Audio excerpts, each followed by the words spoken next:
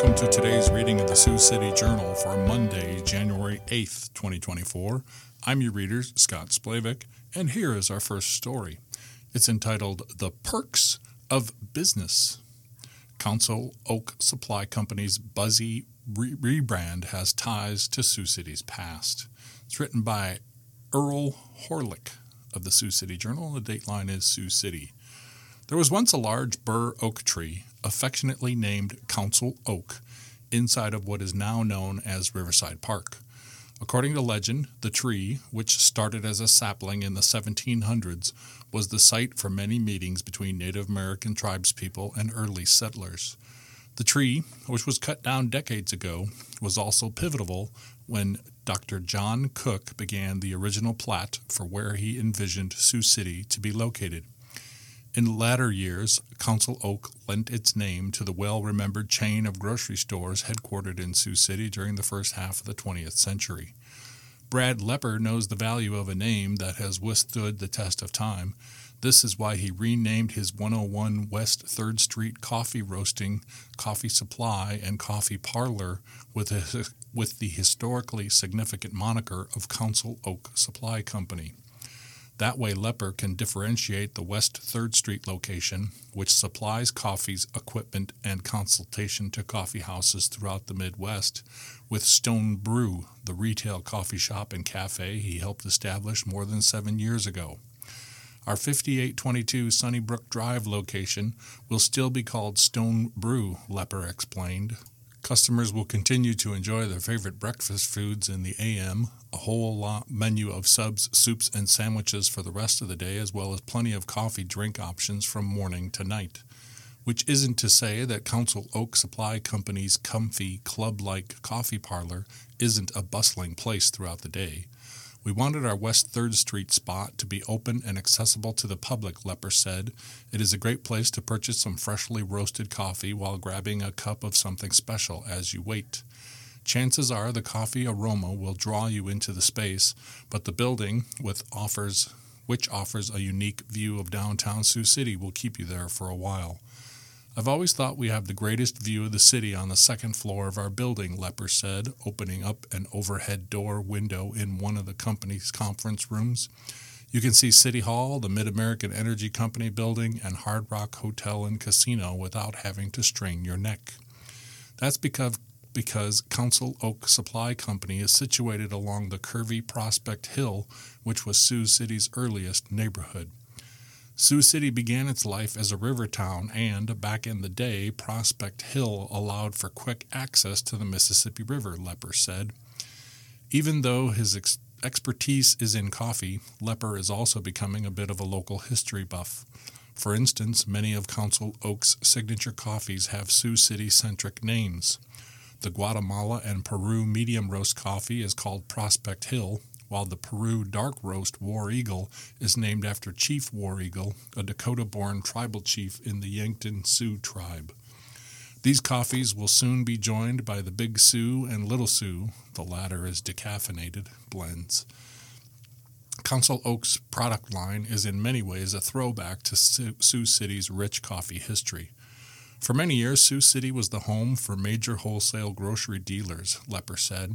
Many of these companies imported roasted, ground, and packaged their own coffee brands, distributing them to stores across the Midwest. Indeed, he has collected a trove of colorful tin containers and promotional crocks featuring logos and brand names of long-forgotten coffees made by William Tackaberry, C. Schenkberg, and Rob Ross. We want Council Oak Supply Company to pay homage to Sioux City's colorful history while being on a cutting edge of today's coffee economy, Lepper said. To that end, he said Council Oaks has a customer base as far east as in Washington, D.C. There's nothing more satisfying than a cup of coffee, Lepper said. That is something that will never go out of date. Nonprofit seeks to build treatment facility is the title of our next article. Council to consider terminating Kinseth contract. It's written by Dolly Butts of the Sioux City Journal, and the dateline is Sioux City. A nonprofit group wants to construct a residential treatment facility near the new Woodbury County Law Enforcement Center. Agape Community Service plans to build the facility on 38.82 acres of land at 3500 28th Street. The land is currently owned by the City of Sioux City, but the nonprofit has provided a letter of intent to purchase the property according to city documents. During its Monday meeting, the City Council will be asked to rezone the property from business park to public and institutional. Public and institutional allows for facilities other than group homes in which residents live in an institutional environment and are under the care or control of staff. Inpatient drug and alcoholism hospitals and rehabilitation centers are allowed under public and institutional. In the spring of 2022, Agape Community Services scrapped plans to turn the old Sioux City YMCA into a faith-based restoration ministry for individuals struggling with addiction. The long vacant red brick building at 722 Nebraska Street was subsequently demolished last year at the council's direction. Only 18 to 20 acres of the 28th Street site would be developable. The rest of the land would be used as green space, according to the documents. The property has rolling hills, occupied grasslands, deciduous trees, and a large number of invasive eastern red cedars. The city sent 10 notices about the zoning request to property owners in the area and also posted notices in several locations within nearby mobile home communities. No responses were received, according to the documents. The City Council is also expected to vote Monday to terminate the city's agreement with Kenseth Hospitality Incorporated for the management and operation of the Sioux City Convention Center. The agreement with the North Liberty, Iowa-based company has been in place since June the 5th, 2017, according to city documents. City Manager Bob Padmore told the Journal Friday that the council requested the termination based on some issues that have transpired at the city-owned convention center. Ultimately, it was determined that there are things that can be optimized and improved upon at the convention center, he said. We are looking at other options for operating the convention center. I'm not at liberty at this point to say what it is, but we're working towards that. Under the terms of the current agreement, the city may terminate it by giving Kenseth a minimum of 90 days' notice and a $70,000 termination fee. The document stated that the city sent a letter to Kenseth dated December 21, 2023, announcing its intent to terminate the agreement. We fully intend to have a transition without any disruption of the facility, Padmore said. Nearly 2 years ago, the City Council voted to reduce Kenseth's subsidy to manage the convention center by $25,000. During a February 23, 2022 budget wrap-up session, Mayor Bob Scott took issue with what he described as a lack of events occurring at the venue. He also noted that Kenseth's cost should have gone down dramatically amid the pandemic, which led to many groups canceling or postponing events. Under Kenseth's current contract, the city incentivizes the company for cutting down on the subsidy each year, taxpayers foot each year to keep the venue running. Kenseth had an approved budget of $340,000 for fiscal year 2023 and $372,626 for fiscal year 2024. Since it was built in 1988, the convention center has hosted thousands of events. The $22 million 5-story Courtyard by Marriott Hotel, which connects to the convention center, opened on May 14th of 2020 during the first year of the pandemic. The new addition and renovations to Gallery C were unveiled at the convention center in late December 2019. The more than $3 million in renovations included more flexible space for events, enhanced ballroom amenities, and convenient restrooms. Our final story from the front page of the Journal is entitled Snowstorm Expected Monday in Sioux City Metro. Winter storm warning, snow emergency in effect. It's written by Mason Doctor of the Sioux City Journal. A winter storm warning will be in effect for the Sioux City Metro all day Monday and the early part of Tuesday, and the city of Sioux City has declared a snow emergency. Snow is expected to begin falling at around midnight Sunday night into Monday morning, said Ivan Gums, a meteorologist with the National Weather Service in Sioux Falls. An inch or two of snow is expected to fall during the early morning hours Monday. There may be a lull for a time Monday morning, followed by a blast of snow in the afternoon, possibly as much as 4 or 5 inches. We're expecting most of the bulk of Sioux City, western Iowa snowfall to really occur tomorrow afternoon, Gumbs said Sunday evening. Total snow accumulation could be as high as 8 inches in places, according to the National Weather Service, and the chance of snowfall Monday is pegged at 100%.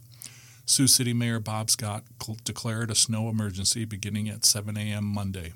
A snow emergency declaration prohibits parking or leaving a vehicle unattended on an emergency snow route street noted by a blue and white sign with a snowflake. Vehicles should be parked on the even-numbered side of the street beginning at 7 a.m. Monday.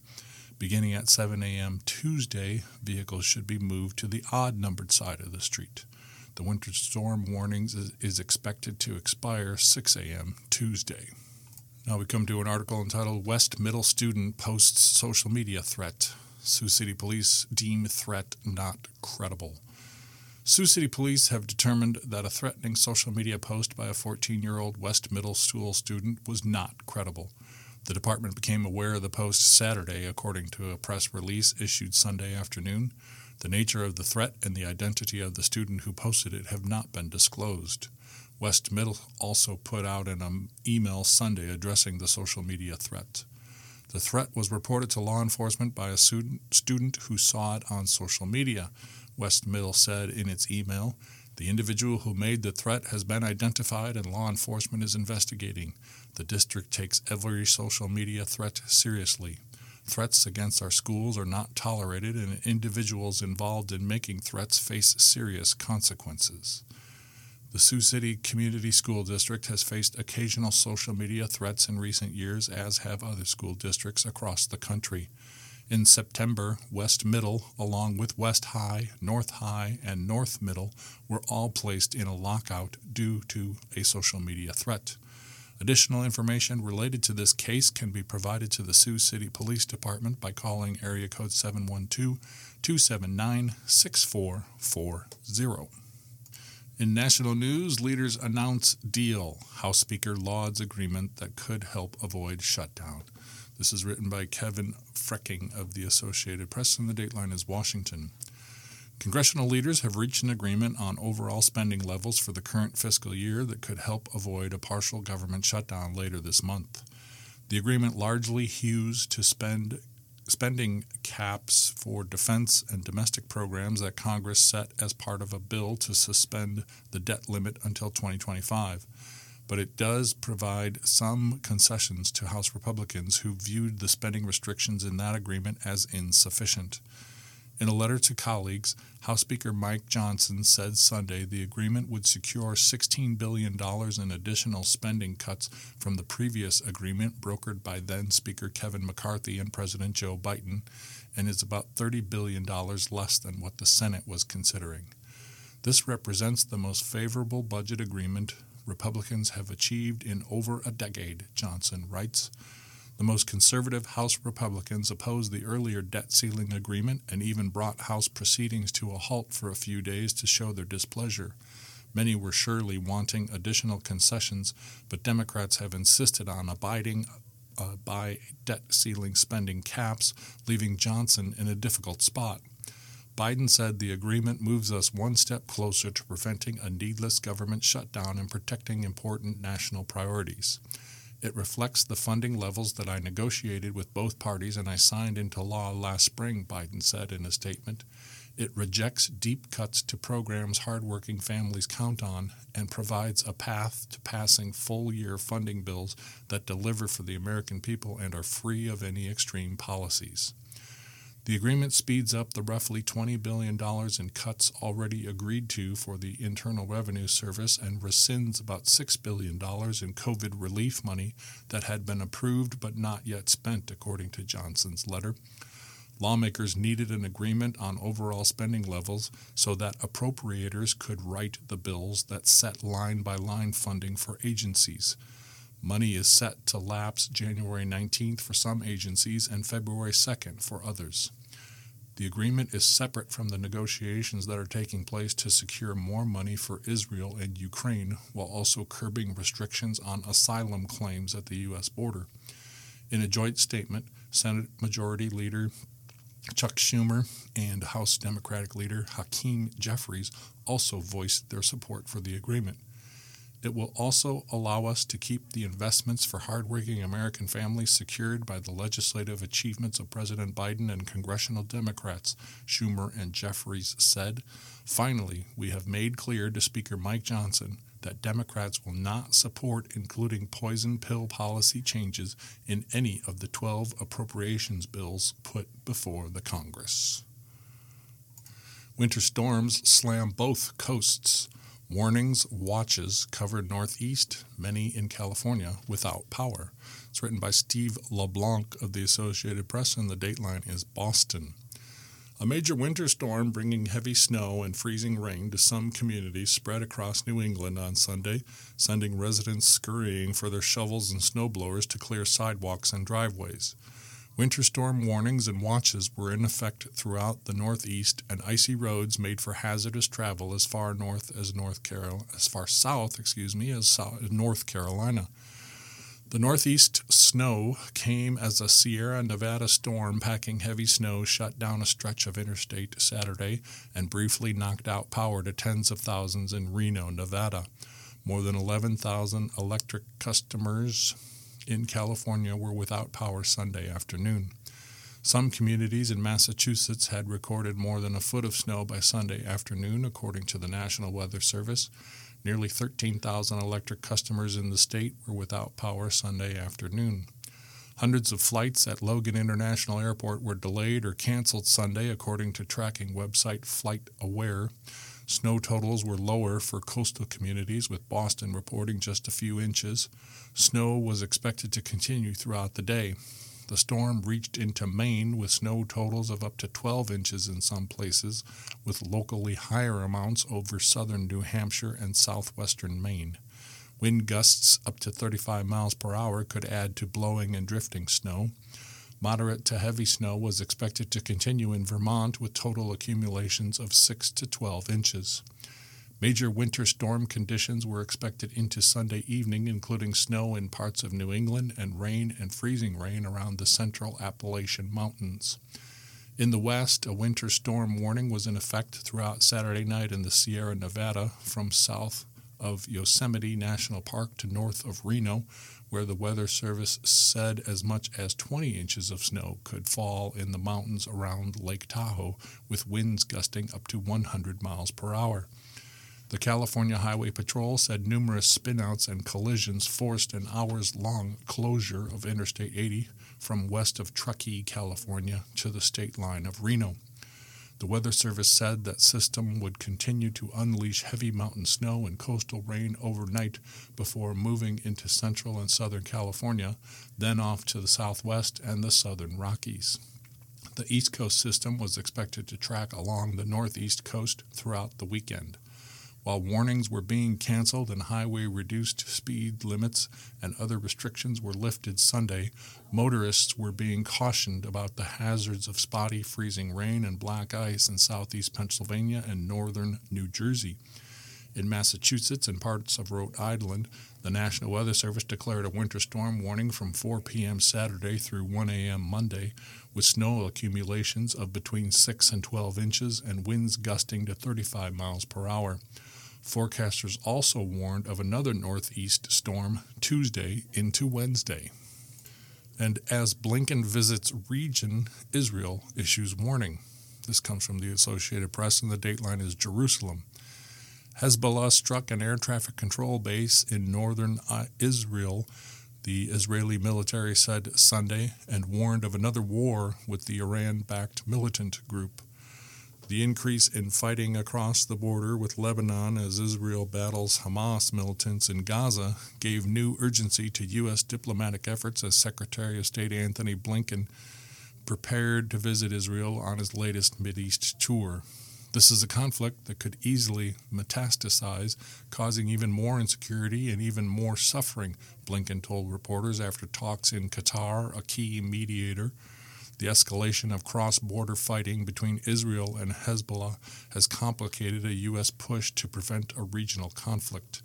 The Israeli military said Hezbollah fire hit the insensitive air traffic control base on Mount Meron on Saturday, but air defenses were not affected because backup systems were in place.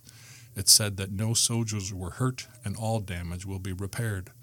Hezbollah described its rocket barrage as its initial response to the killing of a top Hamas leader in Beirut last week. The Israeli military chief of staff, Lieutenant Colonel Herzi Halevi, said military pressure on Hezbollah, a Hamas ally, was rising, and it would either be effective or we will get to another war. I suggest that Hezbollah learn what Hamas has already learned in recent months. No terrorist is immune, Prime Minister Benjamin Netanyahu told his cabinet.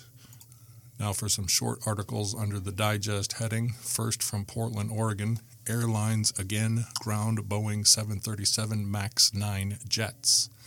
Alaska Airlines and United Airlines grounded all of their Boeing 737 MAX 9 jetliners again on Sunday while they waited to be told how to inspect the planes to prevent another in-flight blowout like the one that damaged an Alaska jet. Alaska Airlines had returned 18 of its 65 737 MAX 9 aircraft to service Saturday, less than 24 hours after part of the fuselage on another plane blew out 3 miles above Oregon. But the airline said Sunday it received a notice from the Federal Aviation Administration that more work might be needed on those 18 planes. Alaska said that it had canceled 170 flights, more than one-fifth of its schedule, by mid-afternoon on the West Coast because of the groundings.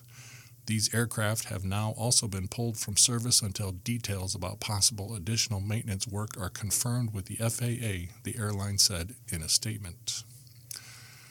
From Kyiv, Ukraine, Russian shelling attacks target city of Kherson.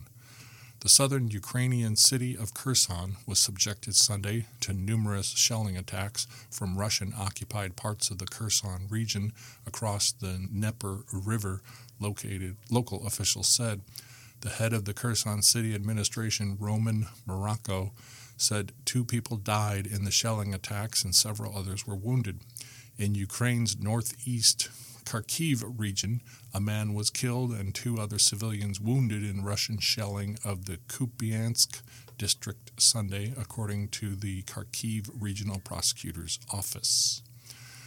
From North Korea again fired artillery shells near its tense sea boundary with the South on Sunday as the influential sister of North Korean leader Kim Jong-un, Kim Yo-jong, mocked the South's ability to detect its weapon launches. And China announced sanctions Sunday on 5 American defense-related companies in response to U.S. arms sales to Taiwan and U.S. sanctions on Chinese companies and individuals. The companies are BAE Systems, Land and Armaments, Alliant Tech Systems Operations, AeroVironment, Viasat, and Datalink Solutions. From Bangladesh, Prime Minister Sheikh Hasina has won over an overwhelming majority in Bangladesh's parliamentary election after a campaign fraught with violence and a boycott from the main opposition party. From Japan, rescue teams worked through snow to deliver supplies to isolated hamlets Monday, 6 days after a powerful earthquake hit western Japan, killing over 160 people. And a 28-year-old man and 4 young children died in a house fire on Saturday near the community of Matthias, West Virginia. One woman who was able to escape the fire was transported to the hospital. The children who died ranged in age from 1 to 5. And from Myanmar, airstrikes by Myanmar's military on a village under the control of the pro-democracy resistance in the country's northwest have killed at least 17 civilians, including 9 children, local residents and a human rights group said Sunday. The morning aerial attacks over Kanan village in Sagaing region's Kampot town, just south of the Indian border, also wounded about 20 people, they said. In other world news, masterpieces in thread. Royal Tapestry Factory, once home to Goya, is still weaving treasures. Comes from the Associated Press, written by Irene Yagu. Spain's Royal Tapestry Factory has been decorating the walls and floors of palaces and institutions for more than 300 years. Located on a quiet, leafy street in central Madrid, its artisans work with painstaking focus on tapestries, carpets, and heraldic banners, combining the long wisdom of the craft with new techniques.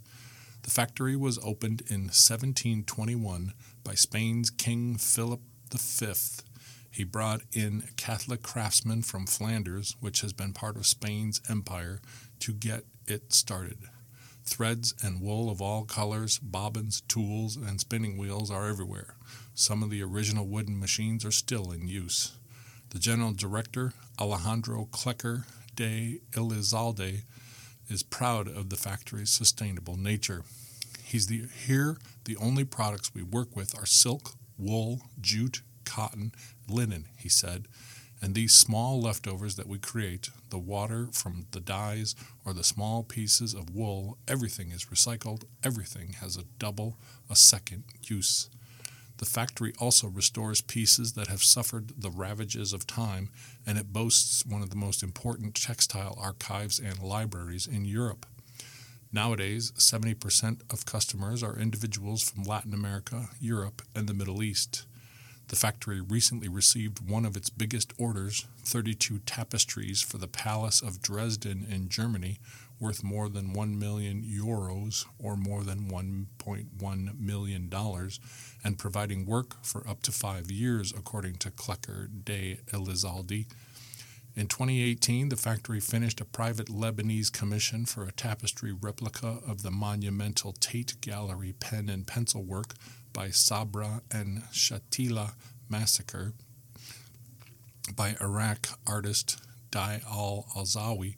It depicts the horrors of the 1982-1983 atrocities by Christian Falangist militia members in Palestinian refugee camps and were guarded by Israeli troops. Creating a tapestry is a delicate process that takes several weeks or months of work for each square yard. A tapestry begins with cartoons or drawings on sheets of paper or canvas that are later traced onto vertical thread systems called warps, which are then woven over. One of the factory's most illustrious cartoonists was master painter Francisco Goya, who began working there in 1780. Some of the tapestries he designed now hang in the nearby Prado Museum in Madrid's Royal Collections Gallery. Our next article is entitled Back to the Drawing Board.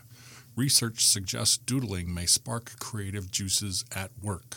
It's written by Marcel Schwantes from Inc. magazine. The current business environment can be intense, making the need for creativity crucial to achieve new solutions and original ideas.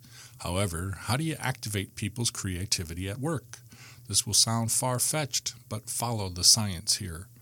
According to a study by Drexel University, art-making activities such as drawing, coloring, or doodling can activate the reward pathways in the brain, which is known to boost mental health and creativity. Researchers used functional near-infrared spectroscopy technology to measure blood flow related to rewards in areas of the brain while participants completed various art-making projects. The activities included coloring in a mandala, doodling with or around a circle marked on a paper, and having a free drawing session, each for 3 minutes, with rest periods in between. During all three activities, there was an increase in blood flow in the prefrontal cortex of the brain, which forms a part of the wiring for our brain's reward circuit. This shows that there might be inherent pleasure in doing art activities independent of the end results, said the study's lead author. The advantages of creating art go beyond just the pleasure of the activity itself. According to surveys before and after the art-making activities, participants who engaged in art-making felt more creative and were better able to solve problems. These findings have important implications and highlight the inherent benefits of art in promoting creativity, focus, productivity, and well-being. But there's one clear winner in all this art making. Between drawing, coloring, and doodling, the latter takes the cake. When you are facing a challenging project or problem at work and feel stuck, the solution may be to start doodling. Doodling is a simple and accessible activity that can help you tap into your creative side and generate new ideas. In doodling, your mind is free to wander and you can explore different thoughts and possibilities. The act of doodling also has a calming effect, which can help reduce stress and anxiety, making it an excellent tool for improving your overall well-being, which also will make you more productive. Doodling, the research suggests, can evoke positive emotions and should be considered a therapeutic tool for everyone, regardless of their skill level. After all, we're talking doodling here, a judgment-free activity. Because doodling frequently can have a positive impact on your mood, according to the research, the more you doodle, the stronger the mood-boosting effect can be. Studies have shown that doodling can help reduce stress and create a focused mindset.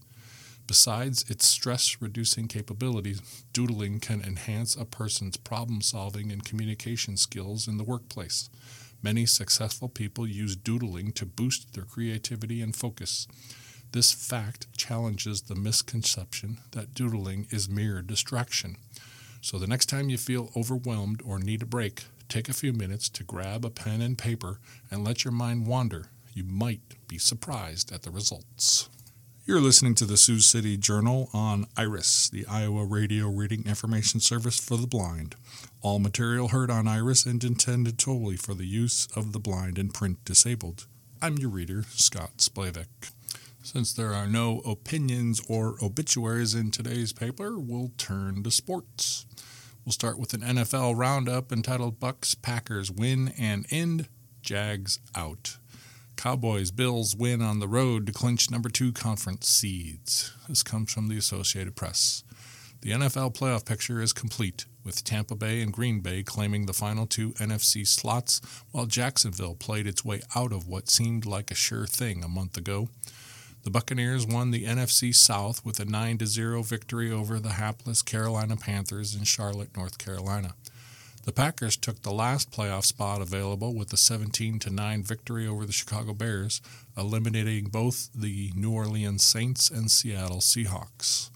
The Jaguars will miss the playoffs entirely. Their fate was sealed with a 28-20 loss in Nashville to the Tennessee Titans, which handed the Houston Texans the AFC South title. Jacksonville's victory also guaranteed Buffalo and Pittsburgh would make the playoffs as wild cards. Buffalo went a step further and won the AFC East, beating Miami on Sunday night to claim the number 2 seed. Titans 28, Jaguars 20. Trevor Lawrence was stopped short of the goal line with 7 minutes and 13 seconds left, and he also turned the ball over on downs with 1:47 left as host Tennessee eliminated Jacksonville. Lawrence, who returned after missing last week with a sprained shoulder, was intercepted twice. The Jaguars also turned the ball over on downs 3 times, twice in the final 7 minutes and 10 seconds. Buccaneers 9, Panthers 0. Chase McLaughlin kicked 3 field goals. The Tampa Bay defense pitched a shutout, and the Buccaneers won their 3rd straight NFC South title.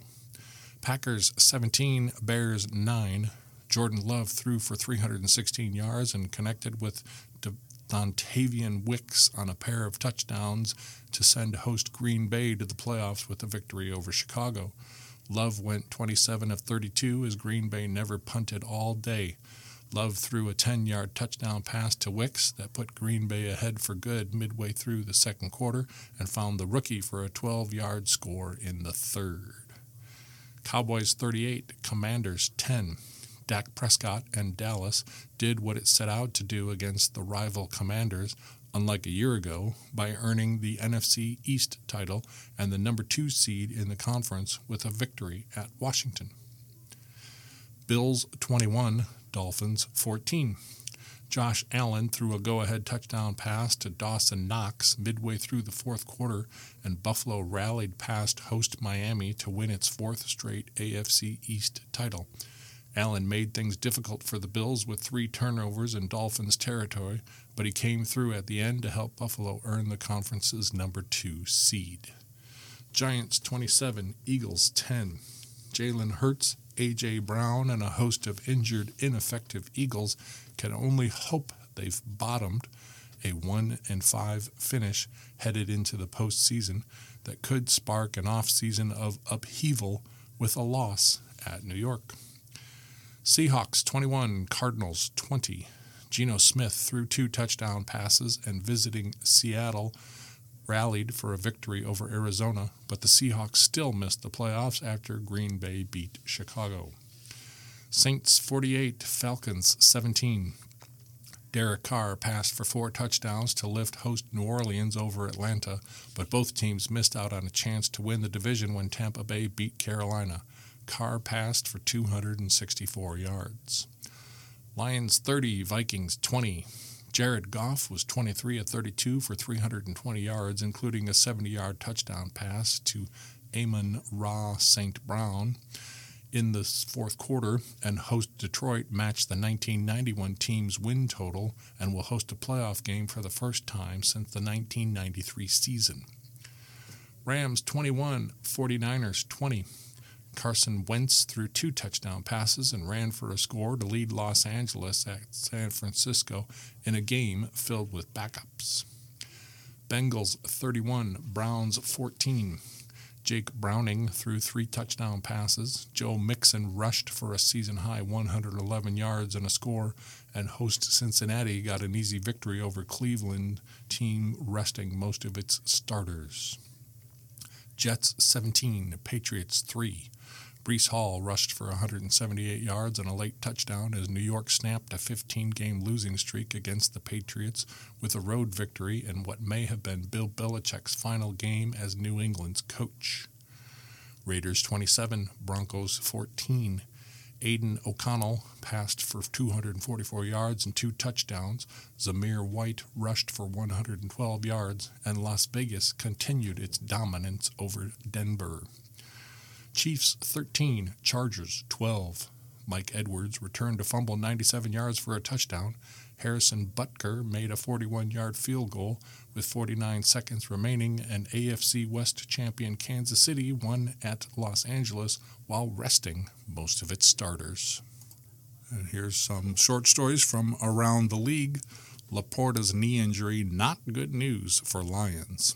Lions rookie tight end Sam Laporta limped off the field after appearing to hurt his left knee against Minnesota on Sunday and was later taken toward the locker room on a cart. It's not as bad as it looked, but it's not good news, Lions coach Dan Campbell said after his team closed the regular season with a 30-20 win over the Minnesota Vikings. We'll know more Monday. I know it looked awful. The Lions secured the number 3 seed in the NFC by winning a division title for the first time in 3 decades. They needed Dallas to lose later Sunday at Washington to move into the number 2 spot, but the Cowboys didn't cooperate, breezing past the last-place Commanders 38-10. Detroit will host the Los Angeles Rams and former Lions quarterback Matthew Stafford in the wild card round of the playoffs next weekend. You're either all in or all out, Campbell said. Laporta's left leg was bent in an awkward way after he caught a pass and was tackled late in the first half. Laporta had 86 catches, an NFL record by a rookie tight end. Kelsey inactive for Chiefs. Travis Kelsey was inactive for the Kansas City Chiefs season finale against the Los Angeles Chargers, ending the star tight end's chance to reach the 1,000-yard mark for the 8th straight season. Kelsey needed 16 yards to hit the milestone, which would have been the 4th longest streak in NFL history regardless of position. But with the Chiefs locked into the 3rd seed in the AFC playoffs, the team decided to play it safe. Saints run it up.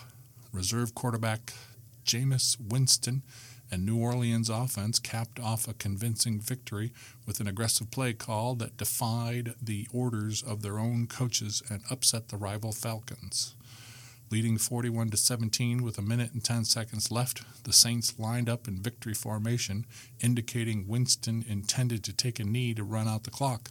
But surprisingly, Winston handed off to Jamal Williams for a 1-yard touchdown that made the final score 48-17. As the game ended, Saints coach Dennis Allen apologized on the field to Falcons coach Arthur Smith, who did not appear to accept the apology.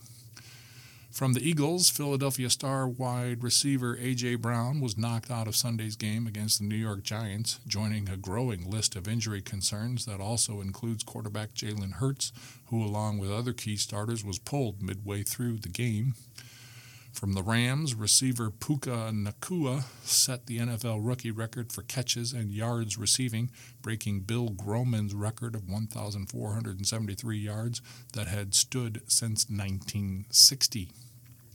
From the Vikings, receiver Justin Jefferson joined Wes Chandler and Jim Benton as the only players in league history to have 1,000 yards receiving in 10 or fewer games.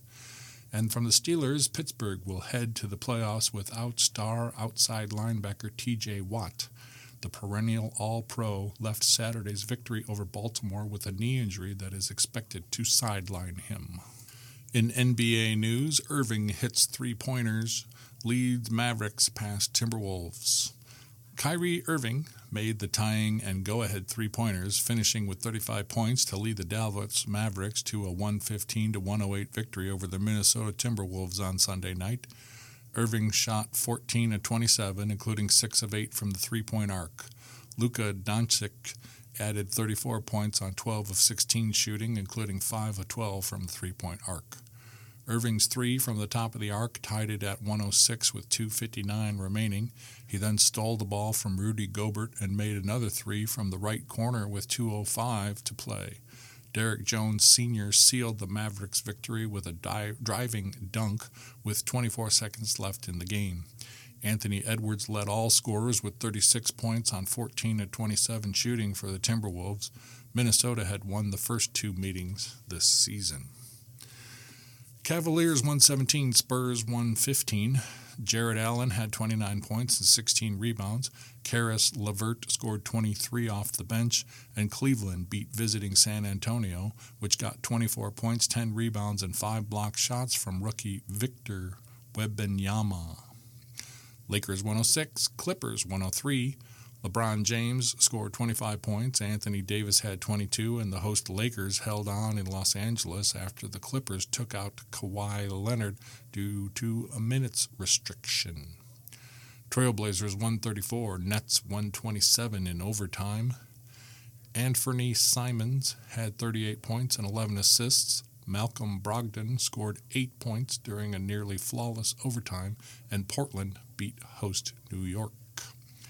Magic 117, Hawks 110 in overtime. Paolo Banchero scored 8 of his 35 points in overtime, and Orlando beat visiting Atlanta. Caleb Houston added a career-high 25 points in his first start of the season. Pelicans 133, Kings 100. C.J. McCollum scored 30 points, making 7 threes, and New Orleans led by as much as 50 points in a rout of Sacramento. The Pelicans have won 6 straight road games. Nuggets 131, Pistons 114. Jamal Murray scored 37 points. Nikola Jokic had 16 assists, and Denver beat visiting Detroit, which lost Cade Cunningham to a left knee strain in the second quarter. Grizzlies 121, Suns 115. Jaren Jackson Jr. had 28 points and 10 rebounds, and Memphis, playing without Ja Morant, overcame an 11-point deficit in the fourth quarter to defeat host Phoenix. And Raptors 133, Warriors 118. R.J. Barrett scored 37 points in his fourth game since being traded to his hometown, and Toronto beat Golden State, which got only 9 points from Steph Curry. In news from around the NBA, Knicks waive veteran man Gibson. The New York Knicks waived Taj Gibson on Sunday, 3 weeks after bringing back the 38-year-old veteran big man. The New York turned to Gibson, a favorite of coach Tom Thibodeau, on December the 15th, shortly after starting center Mitchell Robinson was lost to a stress fracture in his left ankle. He played in 10 games off the bench, but hadn't appeared in the last 3 with the Knicks, using Precious Achiuwa as their backup big man after acquiring him from Toronto in the deal that brought OG Anunoby to New York. Taj stepped up in a big way to help her team this season and has had immeasurable impact on our organization both on and off the court throughout his time with the Knicks, team president Leon Rose said in a statement.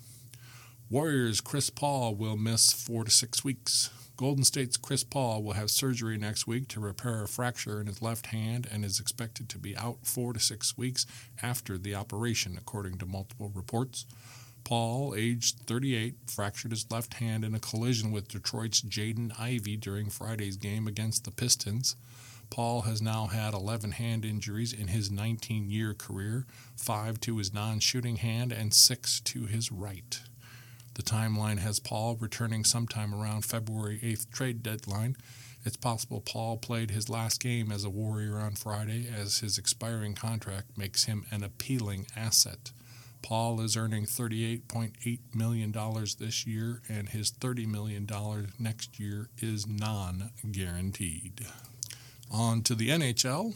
Carlson scores late, Caps top Kings.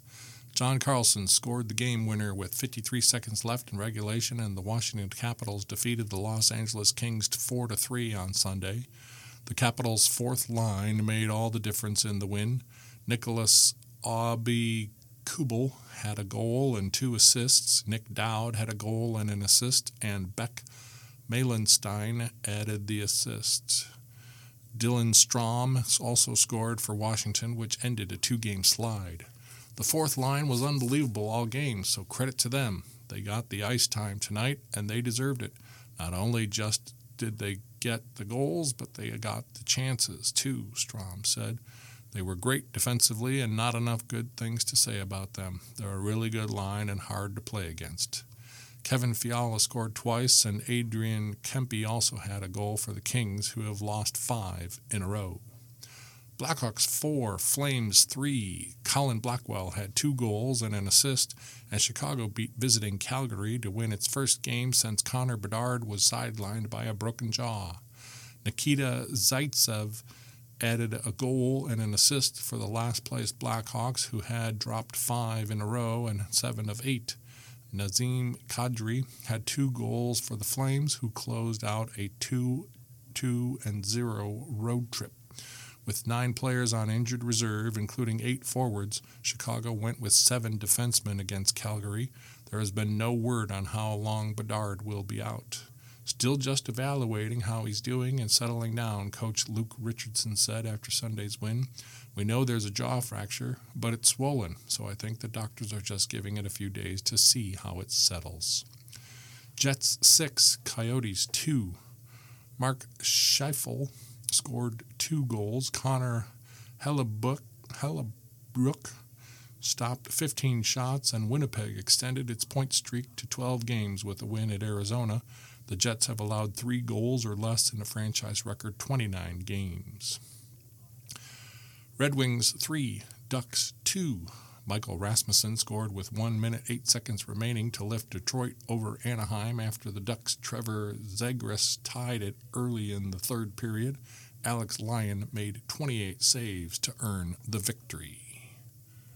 In news from around the NHL, Devils' Siegenthaler breaks foot in game. According to coach Lindy Ruff, New Jersey's Jonas Siegenthaler suffered a broken foot during the Devils' 6-4 loss to the Vancouver Canucks on Saturday. The 26-year-old Swiss defenseman suffered the injury just 3 minutes into the second period after blocking a shot. He tried to play the rest of his shift, but then needed help off the ice from a trainer and fellow European teammate Eric Haula. He finished the night with 2 blocked shots and 10 total shifts. The former second-round pick has 8 points, 1 goal, and 7 assists in 38 games in a disappointing 7th NHL season.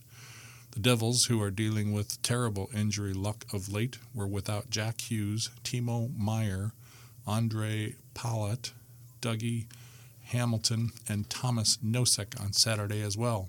They will need to call up a defenseman or make a trade to fill Siegenthaler's absence. Blackhawks claim Sanford off waivers.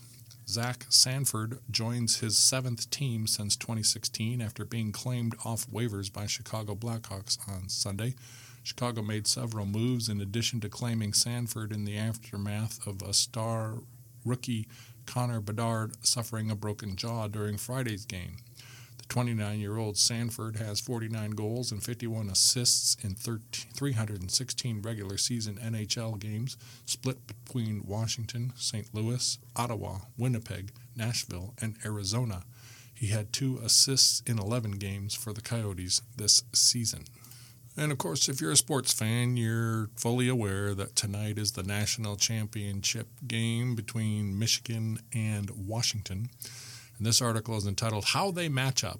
Michigan's stingy pass D faces Washington QB Penix Jr. It's written by Ralph Russo of the Associated Press. The college football playoff national championship game between number 1 Michigan and number 2 Washington is a contrast in styles and a matchup of strength versus strength when Michael Penix Jr. faces the Wolverines' defense. You get a schematic, professional-style matchup, and to me, you get the Baltimore Ravens versus the Kansas City Chiefs, said Fox analyst Brock Huard, who has called games for both teams this season. The Huskies in purple masquerade as the Chiefs, and the guys in blue masquerade as the Baltimore Ravens. Michigan is a 4.5-point favorite over Washington, according to FanDuel Sportsbook. Getting pressure on Penix is difficult. Washington's offensive line won the Joe Moore Award as the best group in the country and tackles Troy Fontenot and Roger Rosengarten proved excellent edge protection. When teams do pressure Penix, he is often unfazed. In the Sugar Bowl, Texas didn't sack him once in 38 pass attempts, and while it might have looked like the Longhorns got almost no push, they actually registered 16 pressures, according to Pro Football Focus. When pressured, Penix was incredible, completing 60% of his passes at 10 yards per attempt. Texas got most of its pressure from the interior with powerful tackles Tavondre Sweat and Byron Murphy II. Michigan is deeper up front and better off the edges. Defensive coordinator Jesse Minter gave Alabama fits in the Rose Bowl by making it difficult to identify what was coming from where. Minter succeeded Mike McDonald, who left Michigan and coached Jim Harbaugh to work for Ravens coach John Harbaugh. Washington's veteran offensive line has allowed only 11 sacks for a team that throws it as much as any in the country, and while the Huskies' deep passing game can be spectacular, Penix and company are good all over the field. If there is a play to be made, the Huskies usually make it. Penix targeted receivers Rome Odunze, Jalen Polk, Jalen McMillan, and Jeremy Bernard 20 times against Texas and completed 19 passes for 411 yards. Michigan's secondary plays an aggressive style, led by star cornerback Will Johnson and versatile nickelback Mike Saintstrill. The Wolverines don't concede anything. They want to force opponents to make difficult completions. No team is better at making the difficult look easy than Washington. Here's the wild card. Michigan has the third best pass defense in the country by opponent efficiency rating and has allowed 7 touchdown passes, fewest in the nation. But the Wolverines have faced only 2 offenses ranked in the top 20 in pass efficiency. Michigan is elite defensively, but they've gotten to feast on horrific offenses in the Big Ten, Huard said. So from a stress test, Michigan has not seen anything like the likes of Washington's offense. Meanwhile, Washington has faced only one top 30 pass defense, Oregon, twice. Penix completed 64% for 8.2 yards per attempt with 5 touchdowns and 2 interceptions. Strength versus weakness. Michigan runs the ball a lot and efficiently and can do it in critical situations. Washington's run defense isn't good, but Penix and the offense are so effective that opponents often can't or don't stick with it. Texas's running backs averaged 6 yards per carry in the Sugar Bowl against Washington, but had only 18 carries as the Longhorns seemed to get impatient early and then were scrambling to come from behind late. Michigan is committed to run the ball with Blake Corum, who leads the nation with 26 touchdowns. Even in a game they trailed for much of the second half against Alabama, the Wolverines had 30 runs and J.J. McCarthy threw 27 passes. Washington's defense, outside of edge rusher Braylon Trice, who had 2 sacks in a ferocious performance against Texas, doesn't have much high-end NFL-type talent. The Huskies do have a knack for getting big stops late in games, which helps explains how they have won each of their last 10 games by 10 points or fewer. Michigan and Washington have thrived off dictating the way their games are played. Michigan makes its opponents try to outgrind them. Washington makes its opponents try to keep pace. I really don't expect there to be many wasted possessions, Fleming said, and we might get this really weird mismatch with these long, plodding, rushing drives and scoring, and Washington coming out and scoring in 4 or 5 plays. Russo's prediction, Michigan 34, Washington 26. That brings us to the end of today's reading of the Sioux City Journal for Monday, January 8th, 2024. I'm your reader, Scott Splavik. Thanks for sharing your time with IRIS, the Iowa Radio Reading Information Service for the Blind.